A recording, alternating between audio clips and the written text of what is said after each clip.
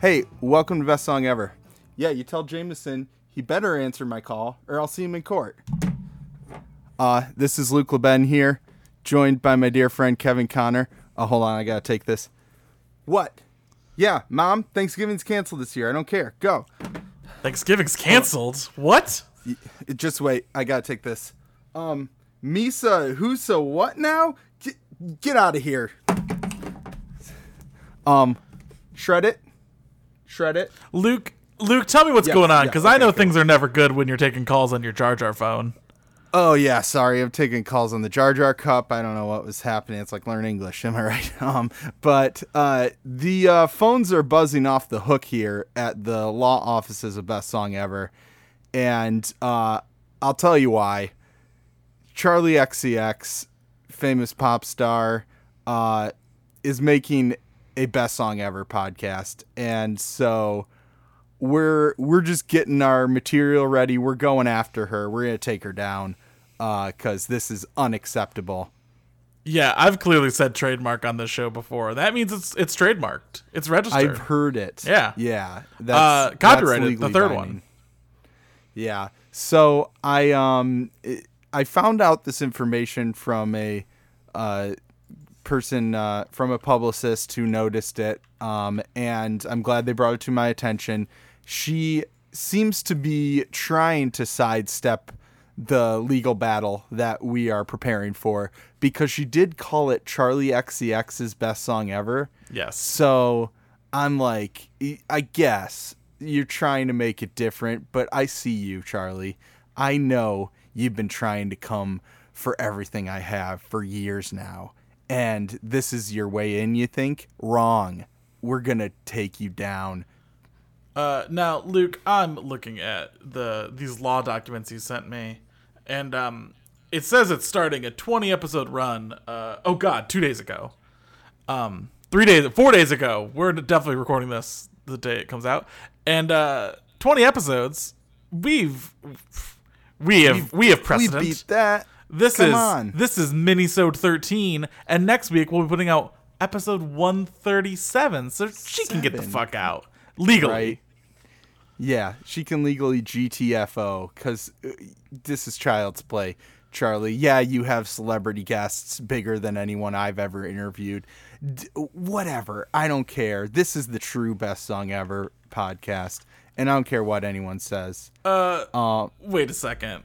I'm looking at this these legal documents once again, and it says the BBC Sounds podcast will feature guests including Caroline Polachek, who's a musician. We've had musicians on. And Addison Rae, who is a TikTok star, and we have had the boys of Big Dead Energy on here, and they've made a TikTok once. So listen, she's doing nothing. That we've done. We had Jesse Murph, who was a TikTok star too. Oh, so yeah, we played exactly. A TikTok star. This is covered ground. This is just sad, Charli. I mean, you couldn't just be satisfied making good albums with your buddy A.G. Cook. You had to get into our territory. I do like the idea that, dropping the bit for a minute. I think there is a very real possibility that Charli XCX went on Spotify or other podcatchers such as that and typed in Best Song Ever podcast and saw that we existed, and therefore made her name of her podcast Charli XCX's Best Song Ever. So there is a real possibility that we influenced that decision. There's a real possibility that Charli XCX did all this and went, fuck. Yeah, exactly. And then was like, we'll just change the title. Hey, Luke, you said you dropped the bit. I'd like to pick the bit back up. Okay, pick it back up. Okay. How dare you? How dare you, Charli XCX? This isn't. I'm not in the legal arena anymore. This is a slight against Luke, against me, against Brian, against Planet Ant Podcasts, Offshelf.net, Pinecast, the whole family. And you know what? I am going to remember this forever and do nothing about it because I don't care that much, but still, I'm outraged, and I will continue to be for at least 4 or 5 more minutes, so, ha! To quote my hero Tim Robinson, this is a betrayal on levels no one has ever seen. So, just let that sit with you, Charlie. And to quote my hero Tim Robinson, this world is so fucked up. So fucking fucked up. All right. Well, now that we got that out of our system, came in hot. We came in very hot. That was a hot start to the episode. I've got my paralegals handling the business for the next hour, so we can get into talking about some music. And I want to move from us directing our rage at Charlie to us not directing our rage at another pop star, Lorde, because I have prepared a feature on Lorde that I wanted to start on this podcast. This is a segment I'm calling Rise and Reign, and we're going to look at the rise to prominence and therefore the reign on the pop charts of different artists throughout the years, and we're going to start with Lorde. So how this came about was my wife and I were recently talking about Lorde's song Solar Power, and my wife was making fun of the line where Lorde says, "Can you reach me? No, you can't." And I personally enjoy the song Solar Power. It's got an acoustic 90s pop shimmer with a bit of a 60s psychedelic influence, and I even added it to a couple playlists of mine that have songs that I like, and I responded to my wife saying, I like the sound of it, but if you dig into the lyrics, there's not much there. Which had me wondering, how did we get here? How did an artist known for her depth make a song so seemingly shallow? And how did an artist known for her lyrical ability write lyrics that made my wife laugh? Was I seeing the entire picture here or missing something? So let's compare her breakout single Royals and her new single Solar Power as we examine the rise and reign of Lorde. My personal perspective on pop music is usually a little more cynical than the average listener or than the average Kevin. Yes. And yeah, you know that's true. And as a lover of indie pop, rock, and hip hop, I would often meet mainstream pop music with scoffs and snobbery.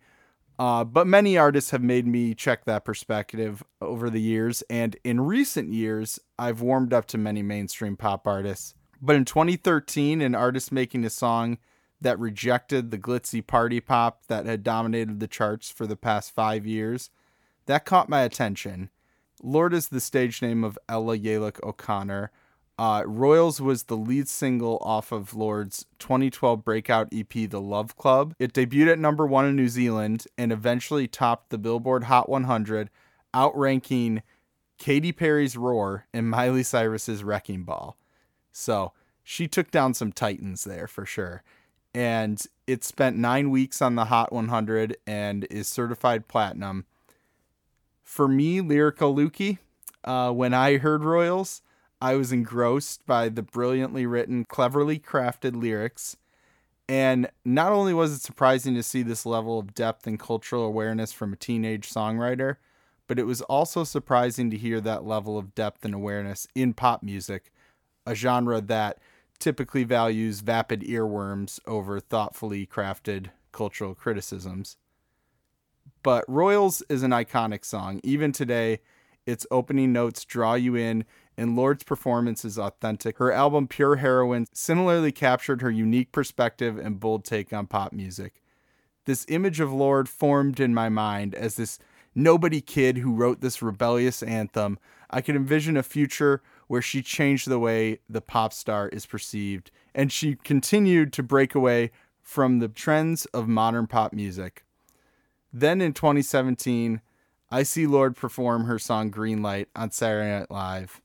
She was collaborating with one of the biggest pop songwriters, Taylor Swift, and working with one of the most in-demand producers, Jack Antonoff.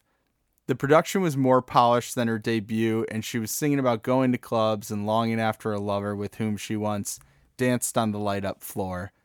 This subject matter is admittedly not out of place in pop music, but you would expect to hear it from the likes of Taylor Swift and Miley Cyrus, the very artists that Lorde differentiated herself from in her first single. You didn't expect this from Lorde because she was different than the chart-topping queens of the time. What happened to that every woman rebel who was bucking the trends? Did Lorde sell out? So there are a lot of pieces of information that have made me check my perspective when it comes to Lorde and her career. Something interesting I just learned is that she was signed to Universal Music Group in 2009, but her first EP didn't come out till 2013. So that means at age 12, she was signed to a development contract with the Universal Music Group after an agent received footage of her singing at a middle school talent show. And so while Royals seemingly came out of nowhere, her career was years in the making, and she wasn't exactly starting from square one, since she had a contract with a major label long before she even released any music. In the song, when Lorde talks about living in a torn-up town, I got a much bleaker picture than the reality. The Genius lyrics annotations of the Royals lyrics say, admittedly, Lorde hails from Devonport, New Zealand, which is hardly a torn-up town. Lorde attended one of the richest schools in the entire country and now lives in a wealthy Auckland suburb. It is also worth noting that Lorde stated she was listening to a lot of hip-hop when she wrote Royals. The lyrics about Grey Goose and Cadillac seems to be a direct reference to the way many rappers flaunt their wealth and possessions. This does show a bit of ignorance at the cultural context of many hip-hop artists being individuals who grew up in communities that have been economically marginalized and oppressed. So their story is more about overcoming, not needlessly flaunting wealth just to look cool. Though there are many vapid party hip-hop songs that needlessly flaunt wealth, this points to the fact that Lorde does have some privilege that she's not addressing. Again, she was a teenager at the time, so I'll give her a bit of a break. But there is a nuance to the materialism of pop music in America, and I think that is overlooked in the lyrics. And I think some critics did point this out at the time. However, the song's cultural significance is lasting. Before Bernie ran for president and popularized the idea of berating billionaires, Lorde lodged a bold criticism of capitalism and materialism and reached audiences who didn't necessarily share her beliefs, because a good pop song is a good pop song. Many listeners probably just didn't pay attention to lyrics and just liked how it sounded. I expected Lorde to rebel against and reshape the pop music industry while making a name for herself and successfully selling records. Looking back, that's a tall order for a teenager, or for any musician, let alone a teenager who is still finding her sound in her voice. So it's understandable that a teenager catapulted into stardom would not rebel against the music industry norms, but instead find her own way to fit into that system. So did Lorde sell out? Yes, but that's okay. The entire goal of making pop music is for it to be popular. So if she didn't sell out, she wouldn't have the lasting impact on music that she has today. And as I established, she was signed to UMG at 12, so I don't know that she was really starting from a point of not selling out in the first place. Also, I shouldn't have been surprised that she was seduced by the glamour and the glory of the pop music industry. In fact, she stated her intentions in that chorus of Royals, as she says, "Let me live that fantasy." She criticized the materialism of the pop musician lifestyle, but longed for it at the same time. And looking at it through this perspective, I now recognize that she captured a complex human emotion in that song, rejecting something while also wanting to be a part of it. It's pretty relatable. So, while Lorde was seemingly a sellout at the time, it could have been a lot worse. Even though Melodrama wasn't what I, the pop snob, had hoped for at the time, I now recognize it's a damn good record, and Greenlight is a certified banger. Now let's take a look at Solar Power. It's the first single off Lorde's upcoming third album of the same name. The single was released on June 10th. It currently has over 55 million streams on Spotify, and it peaked at 34 on the Billboard Hot 100 on June 26th. Looking at the headlines about Royals compared to the ones about Solar Power is a stark contrast. In 2013, the New York Times examined the class consciousness of royals, where in 2021, Page Six has a full article about Lorde's outfit in the Solar Power video and how much each article of clothing cost. Solar Power is a light and sunny folk pop anthem with a vibe of 90s pop rock. She even credits the band Primal Scream for the song's similarities to their 1990 song Loaded. When I first listened to the song, I really enjoyed just the vibe and the sound of it. Upon listening more, I of course dug into the lyrics and determined that in terms of lyrics, there wasn't much going on there. It's just about going to the beach and enjoying the sun, not much else. However, upon further investigation, the song does possess more depth than I initially realized. The video gives this cult leader vibe, seeing Lorde at the head of this horde of beach-going hippies. And this is intentional, as she says in the second verse, I'm kind of like a prettier Jesus. And the song is, in a way, worshiping the sun. The Genius Lyrics annotation of this lyric says, the line reinforces the hedonistic worship of nature that the song celebrates. Lorde revels in the power of Sol, the sun god, rather than the son of God. Fun wordplay there. Good job, Genius Annotator. Lorde said the album is a celebration of the natural world, an attempt at immortalizing the deep transcendent feelings I have when I'm outdoors. In times of heartache, grief, deep love, or confusion, I look to the natural world for answers.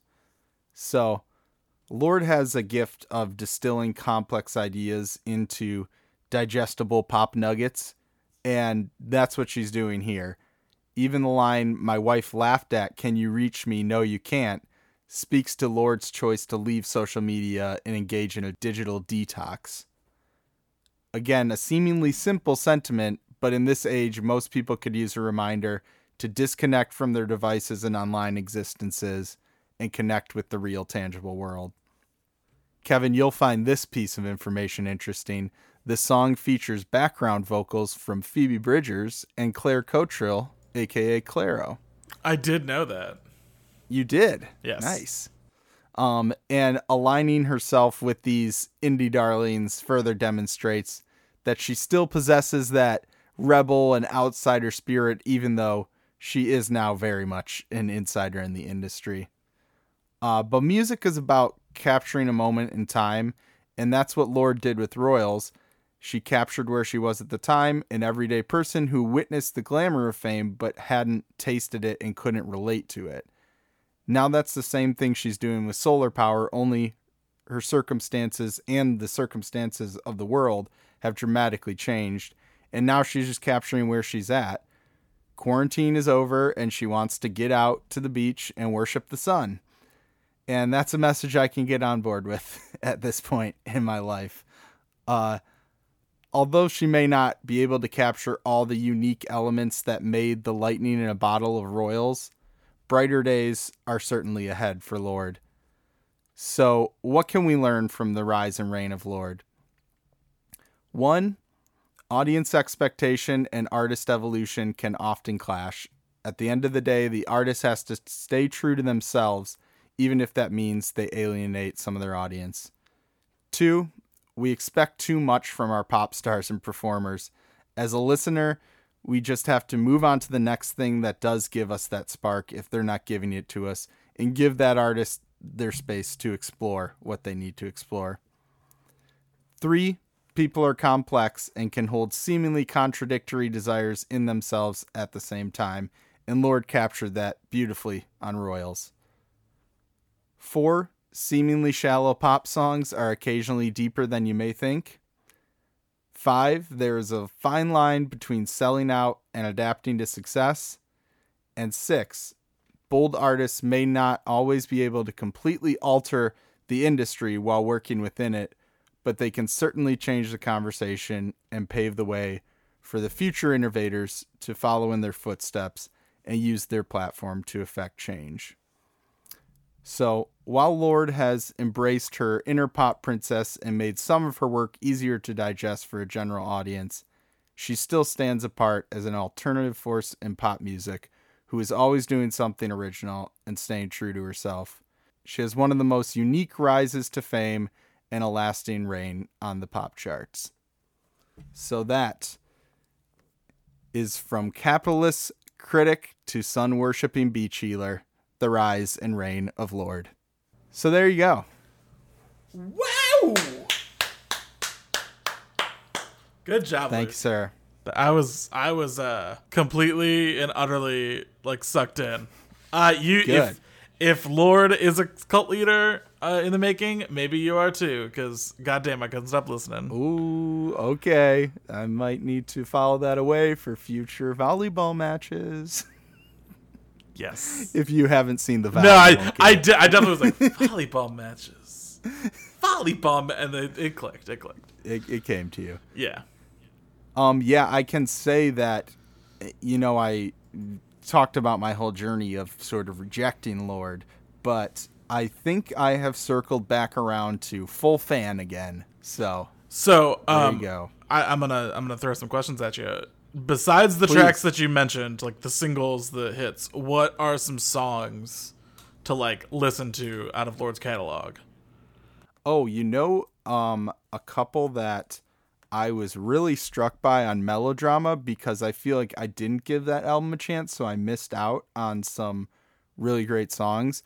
And the first half is good, got a lot of pop bangers, but the song Writer in the Dark, which is the second sort of piano ballad on the album, is super good. And then the song right after it, Supercut, is another big pop jam, but it was one that I wasn't aware of and really loved.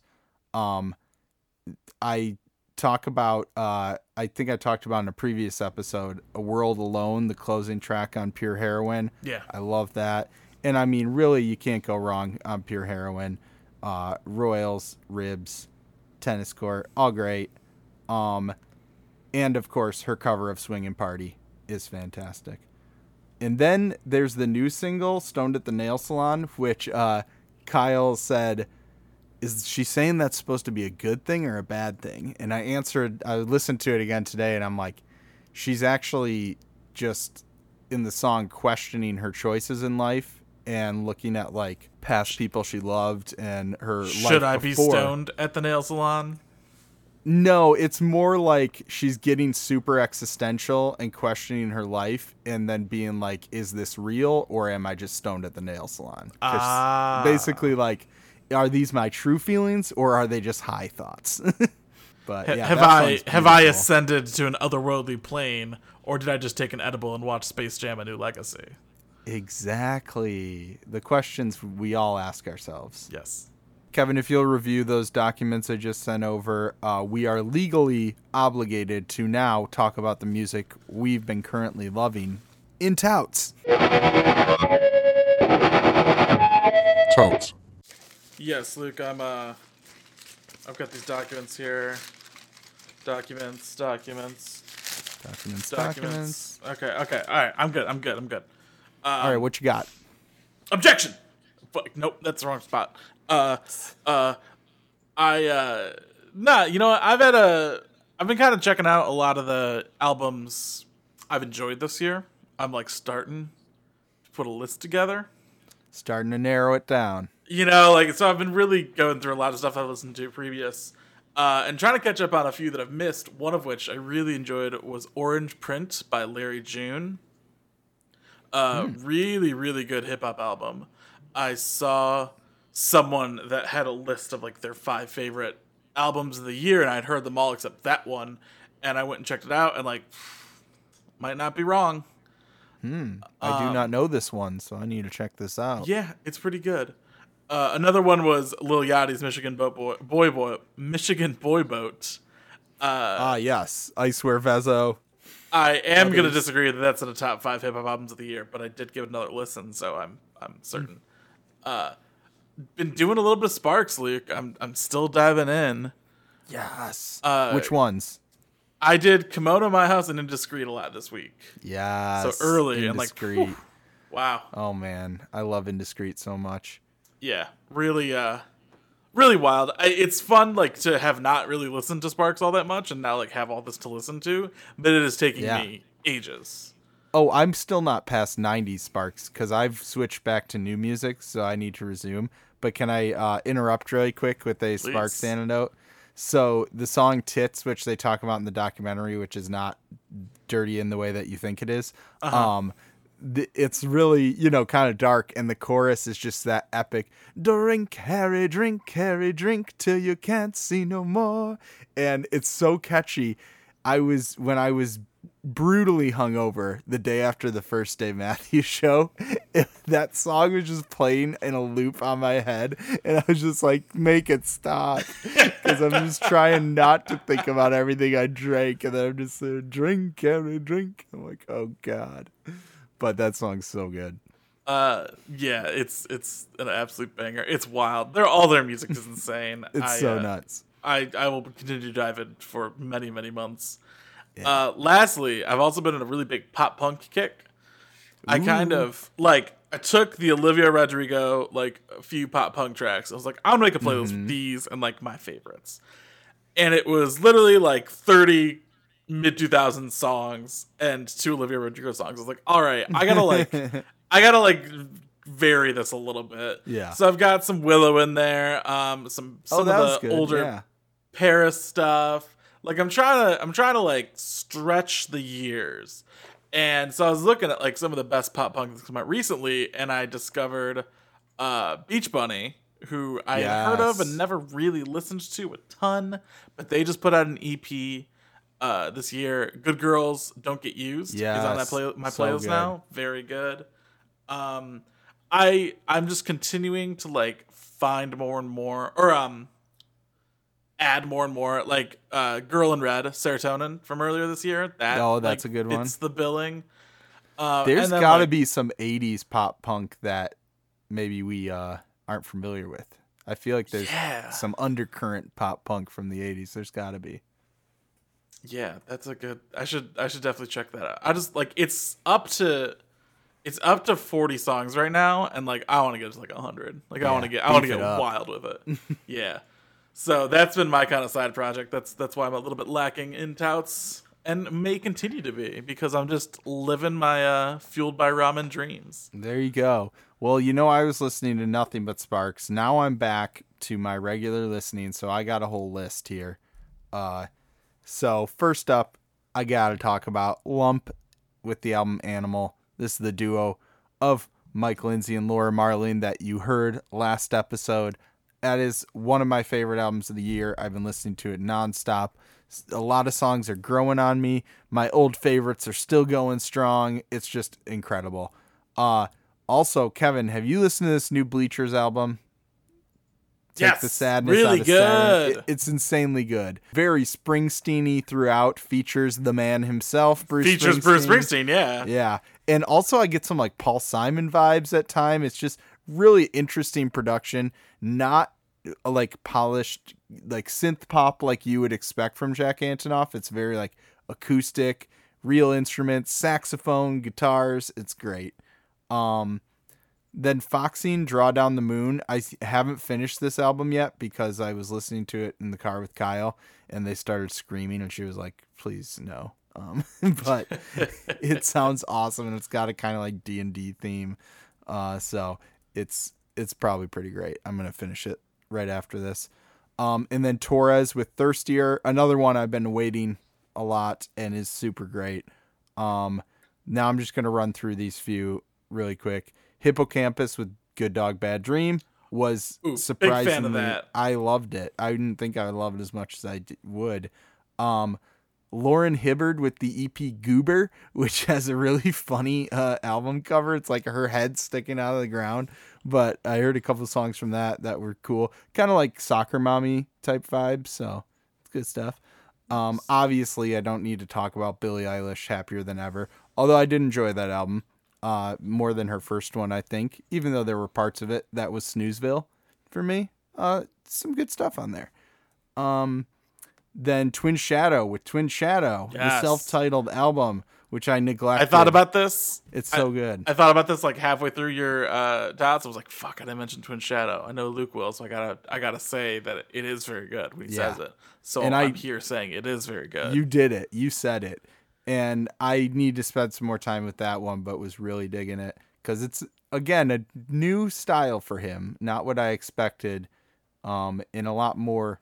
I feel like tangible instrumentations and not so sort of polished like some of the other stuff. But then last up, Hobo Johnson with Hobo Johnson Alienates His Fan Base. Have you heard of this guy? I have, but I really haven't been a big fan of him since he alienated me. Yeah, there you go. No, I didn't really dig his sound. He's kind of like a rapper, but he's like talk rapping, but kind of like pop punky too. But I was actually digging the new stuff. It wasn't too bad. He does have a song called Jeff Bezos, and I'm just picturing him when Bo Burnham's comes out, and he's like, "Are you fucking kidding me?" Like, because Burnham's Bezos is better. As upset as Charlie XCX was to see that we exist. Exactly. It was the same thing. And also, like, he's kind of trying to do some of the same stuff with Bo Burnham. Like, he's commenting on certain, like, societal things, but I think it works in Burnham's better. But I was still enjoying Hobo Johnson's. I didn't really get the whole how Bezos fit in, but again, so the Burnham one is pretty random too, so who knows. But yeah, so that's those are my touts. I checked all those out. Lots of good stuff recently came out, and I've been catching up and have been delighted at all the great releases. Yeah, it's we're like kind of coming out of the lull of summer, and I think this fall it's gonna hit like a truck. It's gonna smack us in our noggins.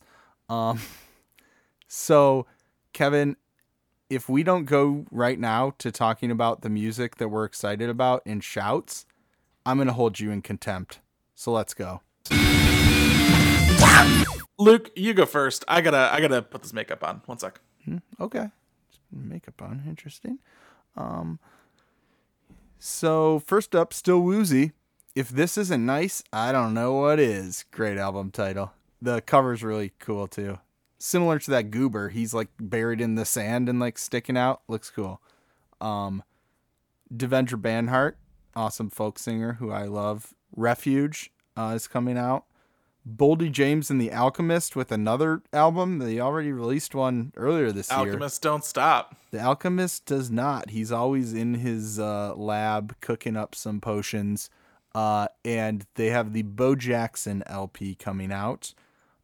Then Ryuichi Sakamoto, who was one of the members of Yellow Magic Orchestra, which was a huge influence on electronic music. Yeah. Parker brought them up when we were talking about the Sparks documentary and how like Sparks and them were at the same time in the 70s sort of pushing the sound of the 80s forward before it was the sound of the decade, you know? So, but he's been a composer he did like The Revenant and a lot of stuff. So he has the soundtrack for the Netflix film Beckett coming out. So that's interesting. Yeah, so that's all I got. What you got? All right, let me put this big old red wig on. Oh, yes. I'm putting these big shoes and there we go. A nice red squeaky nose. Okay, before you did the nose, I thought you may have been Little Orphan Annie, but you're a clown. Nope, the nose is critical. I am a clown because coming out this week, Kanye West, Donda. That's why you're a clown. You've been saying it every week. I listen. I almost guarantee that I'll be here next week saying it's coming out, but here we are. Like attempt 3. Yeah, if it doesn't come out this week, we need to like make some regular segment and like turn this into a game on betting it somehow. The second we make Donda Watch happen, it will come out. Yeah, that's right. It'll come out. But yeah, I don't know, man. He's just I like flip a coin whether it comes out or not at this point. I genuinely don't know. Yeah, we will never know. Yeah, in albums that are actually coming out and do exist, we have The Killers with Pressure Machine. Nice. Always interested to see what the Killers are up to. I've heard good things about this. We've got Jungle with Love in Stereo. I've been a really big fan of their previous 2 albums. Very funky, poppy melodic music. You knew them before? I just heard the new song. Yeah. Oh, no. I will say this. If you're not familiar with Jungle and you want a crash course, I'm going to say that you should listen to... I'm doing a quick... Google it. You should listen to Busy Earnin' on Self-Titled, and you should listen to Happy Man on Forever. I think those are two of their big ones. Is that first song about when Busy Phillips made her Instagram account and just started earning, just printing that money, baby? Yes. There you go. And we also have Joy Orbison, Still Sippin' Volume 1. Just a fun name for an artist. So great. Like Joanna Gruesome. Yeah, it's just, you see it catches the eye, I gotta check this out. There's a handful... Oh, sorry. There's a handful of other bands that have names like that where they like take someone's name and twist it in some fun way. And I wish I need to make a playlist. I need to find them all because there's some fun ones. What? Oh, Flint Eastwood. Flint Eastwood, Comtrues. But now it's not Flint Eastwood. Oh, really? Yeah, like if you search Flint Eastwood, you get Jax Anderson, and like, so they changed their name. Oh yeah. Dale Earnhardt Jr. has just become Jr. There you go. Yeah, a lot of them fell by the wayside, but Comtrues did it right because they switched the letters of Tom Cruise, so you wouldn't even really know that it's a reference to that unless you like sort of think about it. So it's a reference to Tom Cruise. There you go. You didn't even know, but Flint Eastwood's a little more obvious. Yeah, but. And finally, Mags, that's M.A.G.S. With Say Things That Matter. Really like that artist. Curious to hear what else they've got cooking. That's all I've got, Luke. So we're going to take a recess to prepare our opening statement for tomorrow's case against the People v. Charlie XCX. So we're going to say goodbye, but first we got to talk about our three daddies. We're a Planet Ant podcast powered by Pinecast. Head to planetant.com, check out all the great digital shows and podcasts they got going on, and go to planetant.com/bestsongever. No hyphens, just the letters. And you can join our Discord and get some great music recommendations. And of course, offshelf.net. Check it out. It's on the internet. Third Daddy. My John Moods interview is up, so go check that out. And his album's out, so you can do a nice little like pairing. Listen to the album, then read the thoughts behind it and the process behind it. So that's going to do it for us this week. As always, I'm Luke LeBen saying, you better check your perspec. And I'm Kevin Connor saying, go ahead, chase those waterfalls. This is Best Song Ever, Gavel Sound.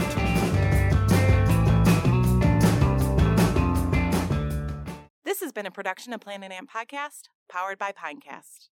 Bum bum bum bum bum bum bum. Wow wow bum bum bum bum bum bum bum.